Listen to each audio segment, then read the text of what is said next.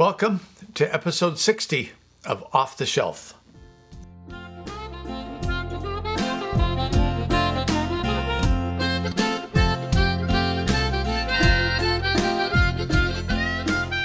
My name is Rod Bergen, and I want to welcome you to this episode of Off the Shelf. Almost 2 years ago, I recorded an interview with Jay Cox, a young man who was born into a family that followed William Branham, and he still follows William Branham's message today. This is the conclusion of my interview with Jay, and I must applaud him for his courage. We left last week's podcast with a couple of important questions for Jay, and we will continue where we left off. Why should I follow William Branham? The other question is, what is the status of people who don't believe in William Branham as a prophet? Let's see. Let's start with you said, what is the status of people who don't? And then the first one you asked is, why should you believe with Branham? So why should I follow William Branham? What benefit do I get if I follow him? I would say nothing really more than interpretation. I know the reason I stress that is just because I do know that there are a lot of people, specifically Voice of God, right? That is not a group I would ever endorse, because I don't understand how one who claims non-denominationalism could possibly denominationalize. It's oxymoronic to me. And that is precisely what they've done, right? I know a lot of people are out there saying that, if you don't end up following William Branham, you lose eternal salvation, which of course the flip side of that is following William Branham leads you to gain salvation. I don't buy that at all. I think the only thing that you would get from following William Branham is scriptural interpretation and predictive prophecy, of course. Those would be, and I don't see anywhere else, unless it's a specifically listed prophet like Moses, right, who's considered to be the prophet as far as the Jews are concerned, right? Unless it's somebody who is specifically listed like that, I don't see any reason why we should look at William Branham, a prophet, any different than we would look at any other prophet, which is that he has scriptural interpretations and predictive prophecy. That would be quite literally it. And I think there are some good examples of that. As an example, holiness living. I kind of chuckle here, but it's not funny. We've gotten to a point now where the church is kind of just completely disregarded holiness living. I actually wonder how they read the book of James, ever, really, because James makes quite clear that faith without works is dead. And let's just be perfectly frank, right? A lot of people, so just as an example, we have the female morality, right? A lot of people will say, well, how can you bring up all these Old Testament rules? Female morality is not mentioned in the Old Testament as far as clothing is concerned. It's mentioned in the New Testament twice. Peter and Timothy. I can't remember the exact verses. I think it's 2 Peter 3:15, if I'm not mistaken, but I could be thinking of something else. But the point is it says, likewise that have the women dress modestly and not in costly apparel, et cetera, right? That is New Testament. But it doesn't say they can't wear pants. Well, I think there's a few things that we need to kind of note there. The first thing, and whilst this may not have actually been a problem, I guess I'd have to look at the fashion of pants in the 60s and 50s, because I'm not familiar with it. I'm more familiar with the fashion of other articles of clothing, not really pants. Fashion changes. Yeah.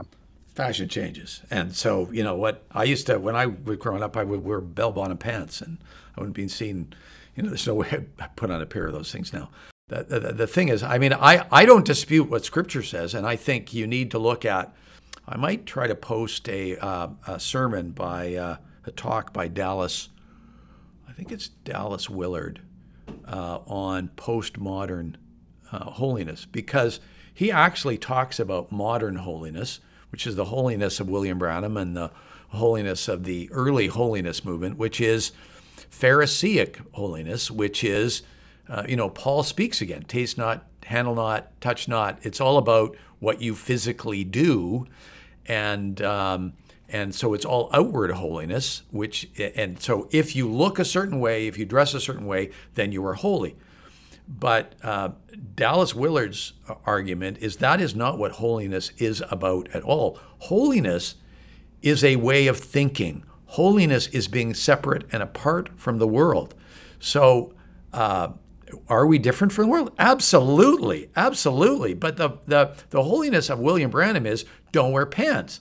Like, give me a break. I have seen women in message churches who were, okay by message standards, who were not dressing immodestly. Who were not dressing modestly, rather. They were dressing immodestly. So you can, pass the message, in air quotes, test, and not be modest. And you can wear pants and be modest. There is no, modesty doesn't relate to the type of clothing. It relates to other things, and I agree with modesty.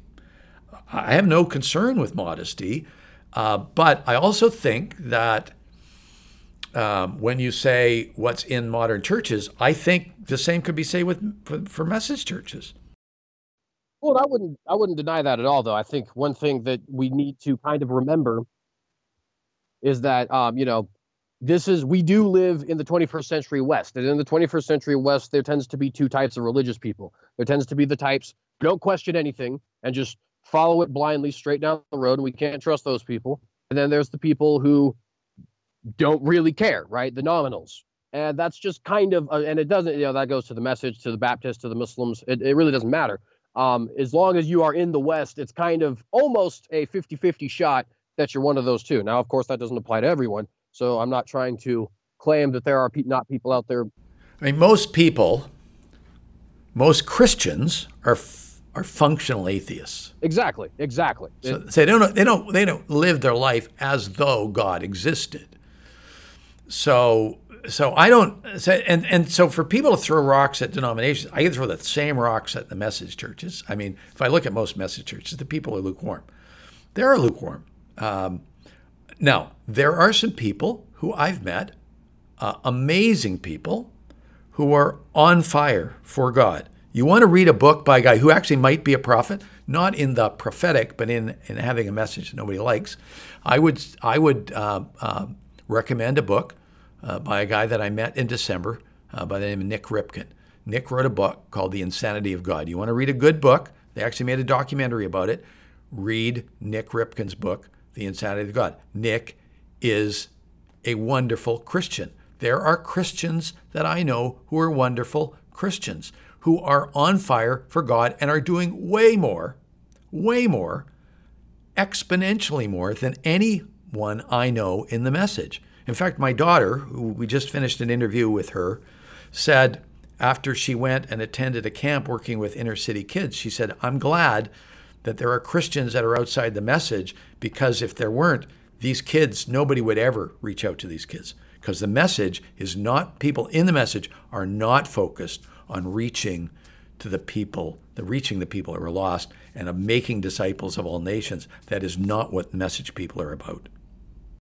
Well, see, I think there are a few things we have to point out there. And I think first off, I do kind of want to slightly go a little farther back to the clothing aspect, and for a very particular reason. So you say that the Bible doesn't say you shouldn't wear pants as a female, right? It doesn't list that exact terminology. Perfectly accurate. However, not in the New Testament. Right. Not in the New Testament. It does say in the Old Testament you shouldn't wear a man's clothes. But I think we've pretty firmly established at this point that skinny jeans are not the same thing as male jeans, right? They are clearly a specific feminine form of jean, and so that doesn't really apply to them. I've seen guys wearing skinny jeans. Right. There are guys that wear skinny jeans. There are, so like there's immodest clothes, there are immodest pants, and there are modest pants. There are immodest dresses, and there are modest dresses. Like nobody's disputing that. Though, but you kind of need to remember, we are at a point in time now, and this is a very interesting point in time. It's not something, at least in English-speaking history, that has happened before. Obviously, in other cultures, it has happened before, but in English-speaking history, it's not something that has happened before. Women who wear low-cut shirts and skinny jeans are considered to be modest in this modern day and age. And that is kind of baffling if you think about it, how skin-tight clothing and shirts that clearly portray cleavage can be considered modest. And the reason is, and you can actually go to my Facebook page here, you'll find documented proof of this, is because we have just completely disregarded the notion that clothes possibly represent some form of modesty. Right? The flappers, you know what a flapper was in the 20s? They wore short skirts. Flappers, this isn't the 20s, again, right before the Great Depression, there was a lot of prosperity and things, and women were starting to move in very immodest ways, starting to dress in very immodest ways. And that's just history. So when you say it never happened in English-speaking history, no, I don't agree with that. Go look back at the flappers. Look at what the flappers look like, though. Look at a flapper, and actually, like I said, go to the American Civic Party page if you'd like. You'll find there's a picture of a. There's actually 3 pictures. Well, technically there's 8, but 5 of the pictures are just all variations of the same thing. So first off, I have a picture of a pair of. But that's again, we're kind of getting a little far afield. So when you say Scripture requires, Scripture talks in 2 places about modesty, I agree with that. But that's not message. That's just the Bible. So, what benefit do I get from the message? Well, I think the benefit that you would get from the message in that particular regard is that almost every single church out there, by the way, even including those who have become denominationally message, I would agree with you on that, has just completely disregarded that as if it's not a true aspect of what a godly woman is supposed to act like. In fact, many people even go as far as to say that dressing modestly is somehow occultic or something like that, which is just, it's just laughable. Well, that not. I've never heard that in any church I've ever gone to, and I think there are some wonderful churches around, and you just need to get out more, I would say. And when you you can make vast assertions about the general public, which may be true, but I'm not sure that that's true about Christians who are on fire for God. Well, and again, I don't think that there are. Those are the people I've run into outside of the message, and they put people in the message absolutely to shame. Again, why do I need to follow the message? Well, for the record, though, I think that you could say that for just about any denomination, including the message. Obviously, I would counter that by saying, well, I know plenty of people who are on fire for God who are in the message, right? Right. Well, start naming them, because I was in the message for a lot of years, and I never ran across. Now, they would scream and yell a lot, but actually, what do they do? What do they do that would set them apart? What are they doing on a national, global? I meet people all the time who are changing the world for the gospel in a very, very positive way. And that I never ran into in the message. I know a guy who went to the country of Benin. He's a friend of mine. He went to the country of Benin 15 years ago now, and said, I want to help these people because I want to exhibit God to them in word and in deed. And so he went and started drilling water wells. And when he drilled a water well, he would show the Jesus film and he would plant a church. Do you know what this guy has done? One guy in Canada has done in the country of Benin. There are over 45,000 people that have come to Christ. And he said, I'm not going to count anybody unless I have their name. So he has 45,000 people. He's planted 375 churches. 10% of the country of Benin are now drinking waters from wells that he's put in. I never saw that in the message. That's definitely a very positive thing, but I would have you go, there's just a few examples. I would have you go to the Worldwide Missionary Outreach Church, which is literally dedicated its entire existence to being on missionary work constantly to the Philippines, to Africa, to China, all these other different places. Some of these places, of course, are places that you could manage, like the Philippines, right? There's so many Muslims in the Philippines, radical Muslims in particular, that it is very likely you're going to get yourself killed. And that's not even including the malaria or anything like that. And Worldwide Missionary Outreach has probably 3 to 4 people on mission at a time, at any given time. You have Brother Jewel Forney, who is an evangelist, go around. So this is a message church. This is a message church. Yeah. So they have how many people? I wouldn't actually know what I think, because I've been there before. The one here in Idaho, I would assume, is probably somewhere between, 100 to 250, I guess. Let me tell you, I'm associated with an organization that's 17,000 missionaries. Well, be that as it may, though, that doesn't negate whether or not. So, so I'm not saying that these people aren't. So you got some people, but anyways, why? So again, my point is not that I'm better than you or you're better than me. Why do I need to follow William Branham? What benefit do I get from following William Branham? Now, I can show you, and we haven't got into it, I can show you a lot of places where he's just wrong on Scripture. So I don't know how you differentiate between the good stuff he said about Scripture and the stuff that's complete nonsense, like the fact that Saul was elected by the people, was chosen by the people, which he wasn't. They said they wanted a king. That was the sin, that they didn't choose Paul. God did.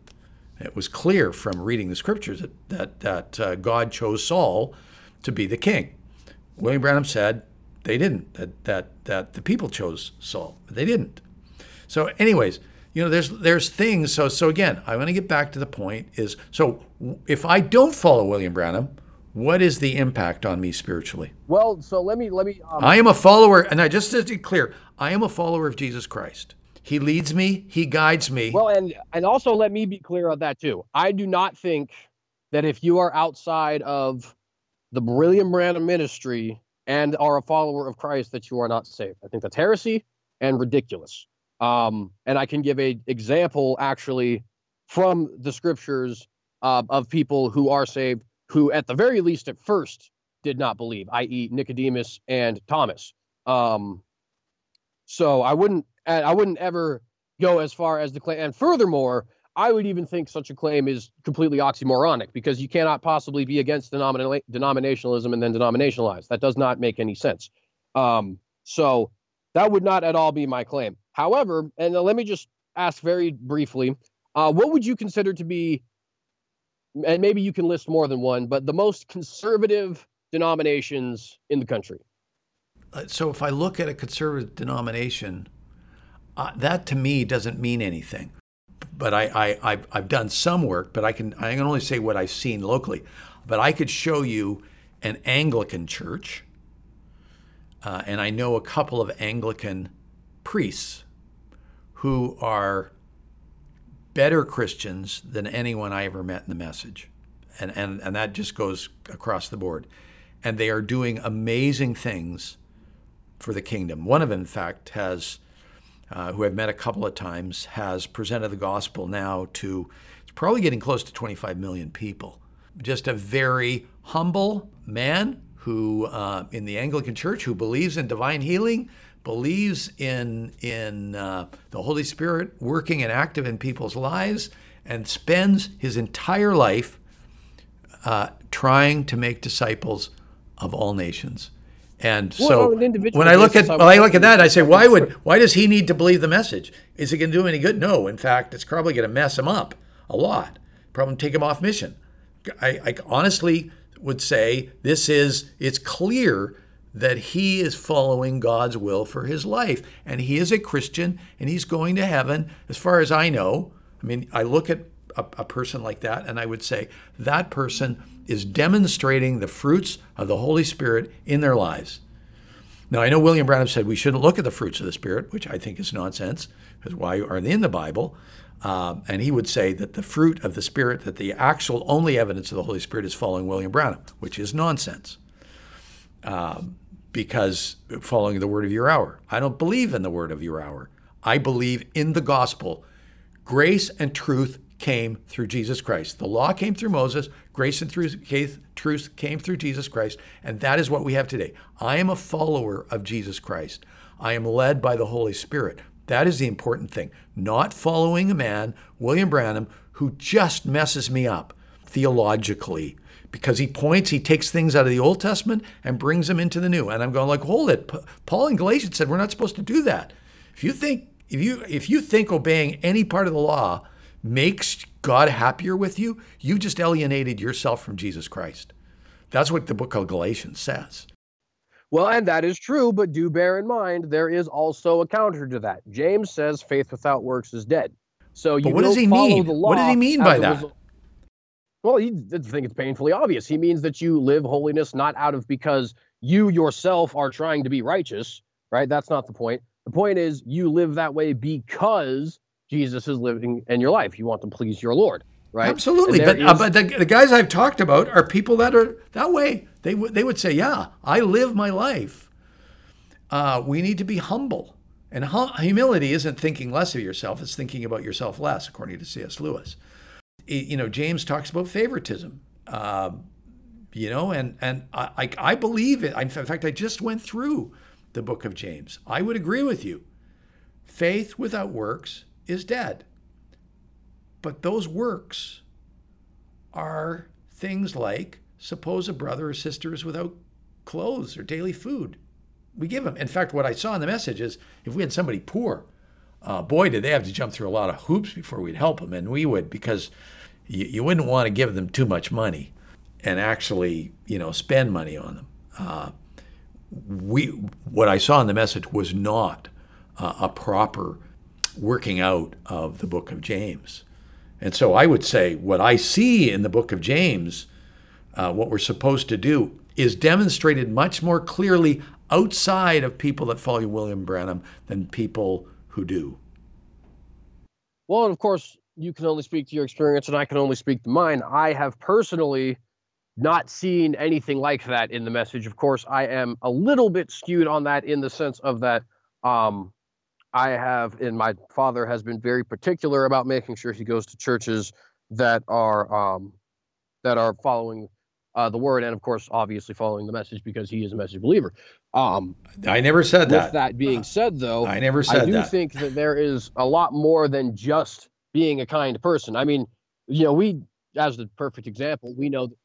Well, and I realize that you never said that, but surely you understand that when I say that, which denomination is considered the most conservative, and you say, well, I know an Anglican.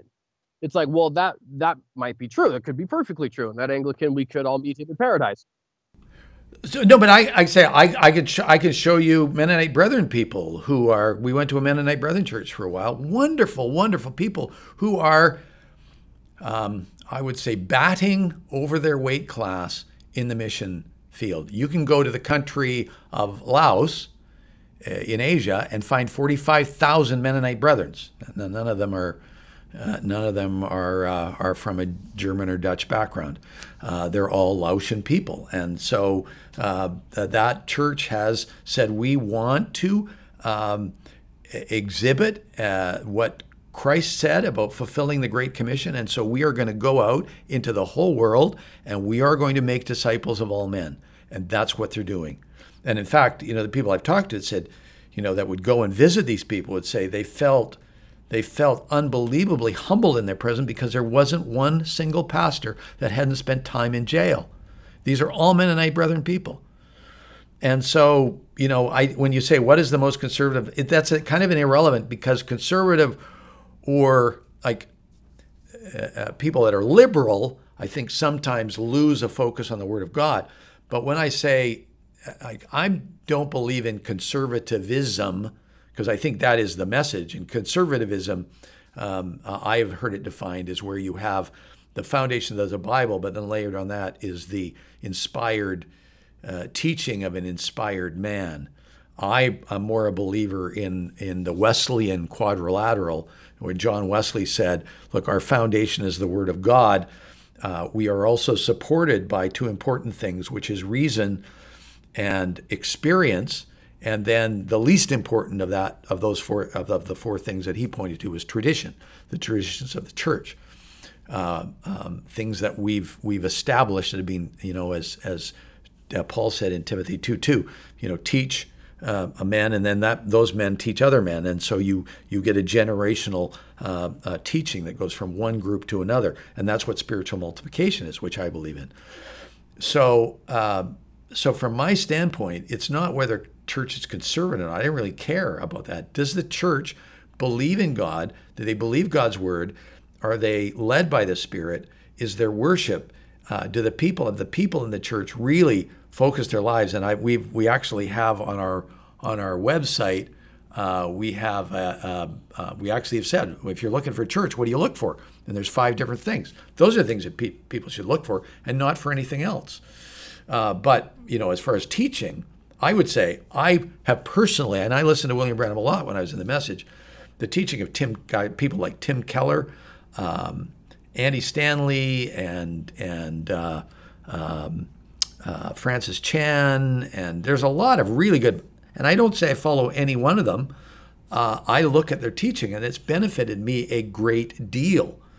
A local pastor here, the church they went to, is a phenomenal teacher. I mean, these people believe the Word of God and live their lives as though it was the most important thing on the face of the earth. And so, are those people followers of Jesus Christ? Yes. Does somebody in the message have some kind of advantage over them? No. Unless, and that's the purpose of my question. Is there any benefit that I get from following William Branham that I wouldn't get from just being a simple follower of Jesus Christ who reads the Bible and is led by the Holy Spirit? Well, and I do think there are a few things that are definitely worthy of note there. The first thing, and to get to the point of why I even asked the question in the first place, well, and I do think there are a few things that are definitely worthy of note there. The first thing, and to get to the point of why I even asked the question in the first place, I actually see very often, and I would hope you do too. I would hope anybody who is following the Bible would see this, because it's becoming so prevalent as to become almost ridiculous. I will use as an example the Southern Baptist Convention, because I was actually covering it just last week. Or maybe it was 2 weeks ago. I guess I'm not sure exactly when it happened, but nonetheless, I was covering it, so I'm pretty familiar with everything that happened. Here you have a group that is very well known for adhering to the fundamentals of what is Christianity: belief in Jesus, faith alone, baptism, specifically believers' baptism, the primacy of the local church over a big body, right, etc. This is something that they've actually been very well known for, and actually I think a lot of, though not, I wouldn't at all claim most, but a lot of the best American theologians have in fact been Baptist or Southern Baptist, in my own opinion. And yet, now, a lot of them are actually, some of them are Presbyterians, like a guy like Tim Keller is Presbyterian. All right. I guess I'm not particularly familiar with Tim Keller in particular, but I guess I didn't have to say in particular if I already said particularly. Anyways, so here you have, just last week here at the Southern Baptist Convention, you have discussion over whether or not people should start to pay racial reparations, whether or not it is actually permissible to have female pastors and female presidents, whether or not it is permissible to start going back and saying, oh, we're sorry for absolutely everything that ever possibly happened in slavery back in the day, because somehow that's our fault as the Southern Baptist Convention, and not, a cultural thing of the racist Confederacy at the time. And it's like, these are things that it's getting to a point where the actual message of God is being diluted because of secular liberalism. And it's really, in my opinion, as a result of... That doesn't mean the message is right. It just means people, you're pointing out that people maybe aren't following Jesus the way they should be. I'm prepared to talk about that, but that's not the conversation we're having, which is, why would I need to follow the message if I am a true follower of Jesus Christ? So let me state that very clearly. I am not pointing to a denomination and saying, okay, that is my point of reference for following Jesus Christ. It isn't. My point of reference is the New Testament. Well, and that might very well be true for you, but surely you understand how that is not true for the vast majority of people. In fact, the vast majority of people join a denomination precisely because they are under the impression that that denomination has everything correct and everybody else does not. I mean, that's the whole reason people choose denominations in the first place. I would think that is becoming less and less true, Jay. That is becoming less and less true. So, for example, the first time I went into a Mennonite Brethren church that we attended for many years, we walked into that church, and I was really astounded by the fact that they were praying for the Pentecostal church down the street. And they continued every Sunday to pray for a different church in the community, because they were aware and recognizing the greater body of Jesus Christ. And so people didn't attend that church because they thought the Mennonite Brethren Church was the correct denomination. Well, at that point, why even bother calling yourself a Mennonite? Why not just call yourself a Christian? It's because it gives them a reporting structure. So here's the big problem with message churches: when they're sovereignly independent. And I don't, one could argue church governance in the best way, but I was in a church where a pastor covered up the sexual abuse of a minor. And I left that church because he wasn't prepared to step down, and nobody was prepared to hold him account.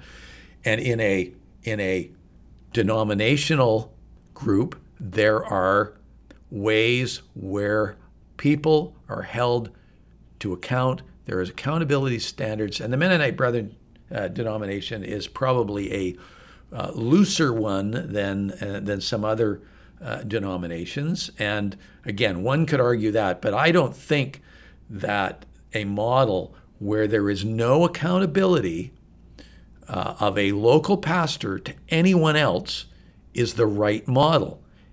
And I have seen all sorts of churches in the Message go off the rails because the pastor has too much power, and he shouldn't have. There has to be accountability, and there isn't. And so for me, it's some church governance structures are better than others in providing for a framework for accountability. That's all they do.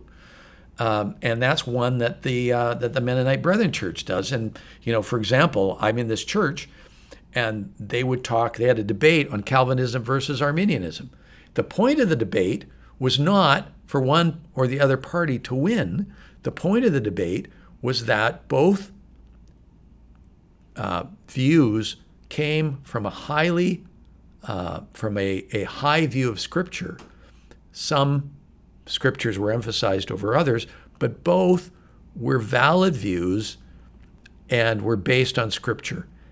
And the whole point of the debate was to say, we need to love each other as brothers and sisters in Christ. I'd never seen that as a point of debate before. So I actually have a debate, one of my favorite debates. I think I've watched it probably 7 or 8 times at this point because the topic intrigues me a lot. But it was Michael Brown versus James White. I'm not sure if you're familiar. I'm aware of James White. Yeah. Well, so Michael Brown, the other one, he's just brief overview. He's a Messianic, charismatic Christian, which is really all the explanation needed there. And of course, an Arminian. And they were debating because James White is a Reformed Baptist on the subject of predestination, right? And of course, they were very friendly with each other. And I don't say, of course, in the sense of that they're all friendly, but of course, in the trying to make the comparison here. That was something I thought was very cool. Something that we should definitely do more often as believers, especially with issues that aren't definitional. I hope that the vast majority of people recognize that in more places than one, I can name just off the bat Philip with the Ethiopian, but the context for what it takes to be saved is to repent, take up your cross, be baptized, and follow Jesus. It doesn't have anything to do with oneness versus Trinitarianism. It doesn't have anything to do with predestination and Arminianism. Those are all doctrinal disputes that we can sit here and have a conversation about and still consider people to be believers or not believers. So I wouldn't claim that these sorts of doctrinal disputes are definitional. However, I would definitely claim that a lot, and I won't say all, but a lot, in fact, probably the vast majority of denominations have actually made that. I'll give it as a perfect example, the Seventh-day Adventist. I actually kind of have some sympathy for the Seventh-day Adventist because I don't understand how somebody could claim I'm going to tell you not to wear tattoos or to get tattoos, right? But then I'm not going to, which is only mentioned one time in all of Scripture, and it's only Leviticus. But on the flip side, don't follow on Saturday because that's somehow cultic and bringing back the law. That does not make any sense, right? However, the Seventh-day Adventists aren't just saying we're going to sit here and worship on Sunday, or Saturday rather. They're saying if you don't worship on Saturday, you somehow have a mark of the beast, right? And it creates a whole separate issue. Whether or not there was actually a problem with Sabbatarian worship versus Sunday worship has now been completely thrown out the window for this, I'm going to stake my claim here. And it's actually kind of funny because, you end up going into the future and all of these denominations who stake their claim, which is the whole reason I actually asked about conservative denominations, they all end up actually going liberal very quickly. And I believe it's because when you set yourself up with a big institutional hierarchy, which you said that the Mennonites don't, I'm not particularly familiar with the Mennonites other than the fact that the Amish are an offshoot with the Mennonites, so I won't really comment on that. But I'll take your word for it because I haven't seen any reason not to so far. With that said, when you get these big denominations, right, and then you get an openly secular culture, and these people want to get more people into their church, and the world is getting farther and farther away from Christianity. I think The Pew Research poll I read last might not have been Pew, it might have been Gallup, but nonetheless, it stated that as of 2016, 38% of the population of America had become irreligious, which is huge numbers comparatively to where we were just a decade ago. Well, it's way worse in Canada. Okay, in Canada, 2/3 of the population went to church in 1946, 1 year after the war. In 2015, less than 10% of the population went to church, and in British Columbia, where I live, it's less than 5% go to church on a weekly basis. Right, so then you know exactly what I'm talking about then. So the province of Quebec, there are less than 0.5% of the population that are evangelical Christians, and some evangelicals call it the greatest unreached people group in North America. But again, getting back to the question, I haven't heard one thing that would say why I need to be a follower of William Branham. You say it's a scriptural interpretation. I look at it and I go, wow, he's got some stuff that's just right off the charts bad, which we didn't really get into. But because I don't find him as credible, and we didn't even get into places where he actually faked the discernment. I can show you where he said he spoke in tongues, and it's clear that he faked it. We've got an article I'll post it on our on the podcast. He just faked it, and so I've come to the conclusion after years and years of research that William Branham, his prophecies, he had a number of prophecies that failed. Deuteronomy 18 says, I don't believe him. He was not credible. A number of times we lied repeatedly over the pulpit. And his scriptural teaching, and we can show you where thus saith the Lord failed. So William Branham's culturally irrelevant. He liked the Ku Klux Klan, and he didn't believe in interracial marriage, which I can't find anything in scripture for. And there are ministers in the message like Donnie Reagan who've got in big trouble about repeating William Branham's teaching and saying they believed it. And in fact, Donnie Reagan was called the most racist pastor in America for his basically repeating what William Branham said. This stuff just doesn't work anymore. And I look at Christians around me and I've looked a lot. Now, I appreciate it. One of the fun things, the coolest thing about my job is all the wonderful people I get to meet. And I meet some amazing Christians and have met some amazing Christians and continue to do that. People who are changing the world for the gospel. And honestly, I am a follower of Jesus Christ. And I want to tell all our listeners, follow Jesus. Don't follow William Branham. Find a really good church. Now, my wife and I looked the better part of a year before we found one. And we went to that church, which is the Mennonite Brethren Church, for 4 years. About 2 years ago, we moved to another church and have been attending that church. And it's another wonderful church. There are churches I went to with really nice people, but I wouldn't have. They're not churches I would have attended out of choice for a variety of reasons. Not that the people weren't good people, not that they didn't preach decent things, but they weren't. I want a church where people are really on fire for the gospel. They actually live what they believe. And for me, that's what counts. And I said, I spend my time with an organization whose mission is to help people know Jesus and experience his power to change the world. That's what we do on a regular basis. We are interacting with people in this culture on a regular basis, every day, trying to make disciples, as we're told and commanded by Jesus, to try to fulfill the Great Commission, both in Canada and around the world, Canada being where I live. And I don't, the message is a hindrance.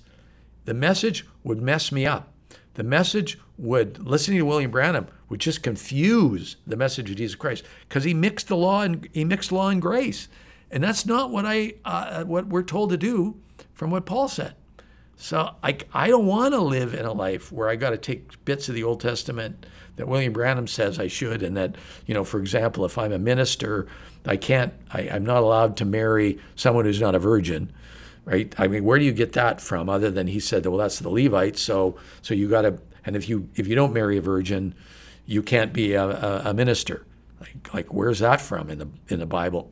In the New Testament. It's from the Old Testament, right? And so there are people in the message who were really good people, but because of their background, they couldn't become a minister according to the message rules, William Branham's rules. Well, they're not Bible rules. They're not New Testament rules. In the New Testament, we're governed by love. The law of Christ is the law of love. And that's how we want to live our lives. Well, and I hope you understand that I do definitely. Well, actually, I think you were about to say we should wrap this up, weren't you? Yeah. So I'm going to give you just a closing statement. I just kind of summarized where I'm coming from. Why don't you give a closing statement, and then we'll wrap this up because we've gone on a long time, which I figured we probably would. Well, and by the way, let me just state for the record, I know that to some people who may be listening here, that may have sounded like it got pretty heated. That being said, it was not heated in any sort of way other than intellectual, at least from my end. Same here. And I still do. I want to say I appreciate you coming on. Most ministers won't even talk to me, don't want to meet with me because I've left the message. I have had one message minister who went out for breakfast with me and told me that he was afraid to do so. And when I asked him, I said, why are you afraid? He said, well, I know you can tie me in knots. I said, well, shouldn't that tell you something? But for me, I do appreciate, Jay, you having the courage to come on. And I'm happy to talk to anybody. I'm not interested in blowing people up, in winning an argument. I'm just interested in having some of these questions answered that nobody's ever answered. Like, these visions failed. Like, what do you say about that? And I have yet to get a good answer. You know that William Branham wasn't credible. I've yet to get a good answer because most people actually haven't looked at these issues in detail.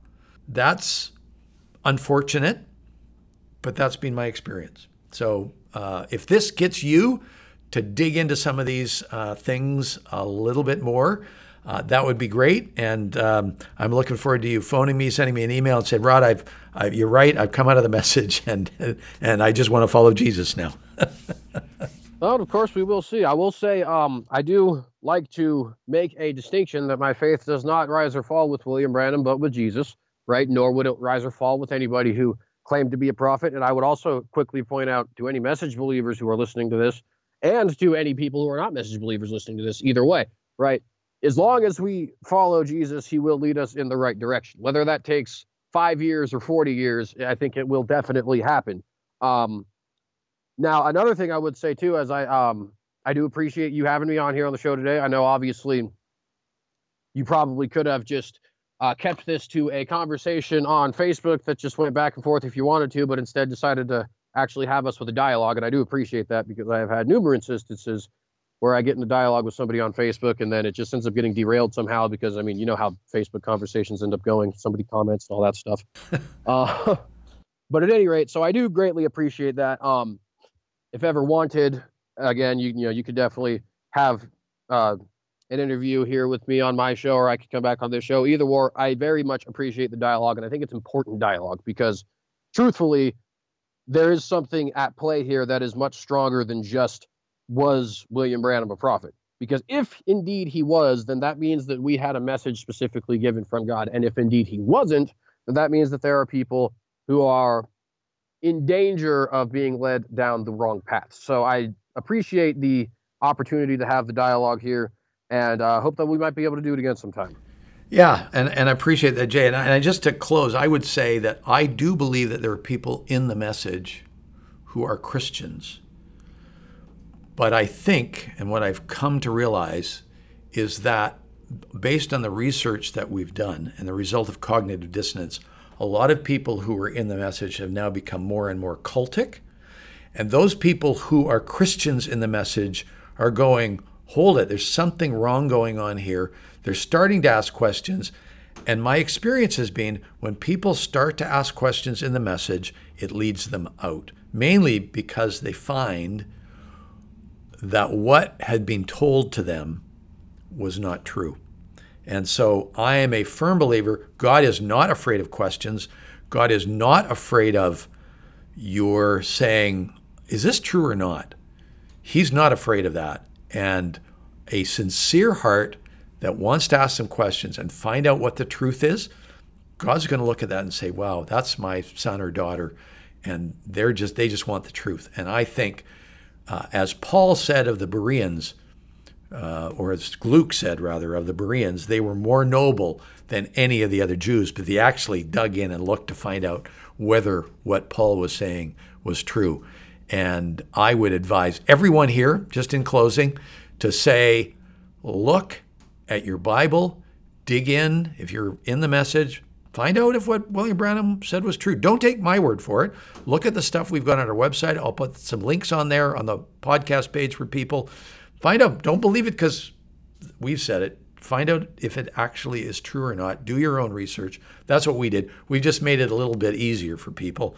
And Jay, again, thank you very much for taking this time on a Saturday to come and talk to us. Once again, thank you very much. And I hope everyone has enjoyed it. Thanks very much. Well, certainly. And thank you for having me. That brings the interview with Jay Cox to a close and also brings the first season of Off the Shelf to a conclusion. If you are interested in our continuing with the Off the Shelf podcast in the future, please go to our website at offtheshelf.life and leave a comment. There's a comment section at the bottom of every episode's webpage. Or you're welcome to send an email to me at rod@offtheshelf.life. If you enjoyed our podcast, please share it with someone. Have a great week, and thanks for listening.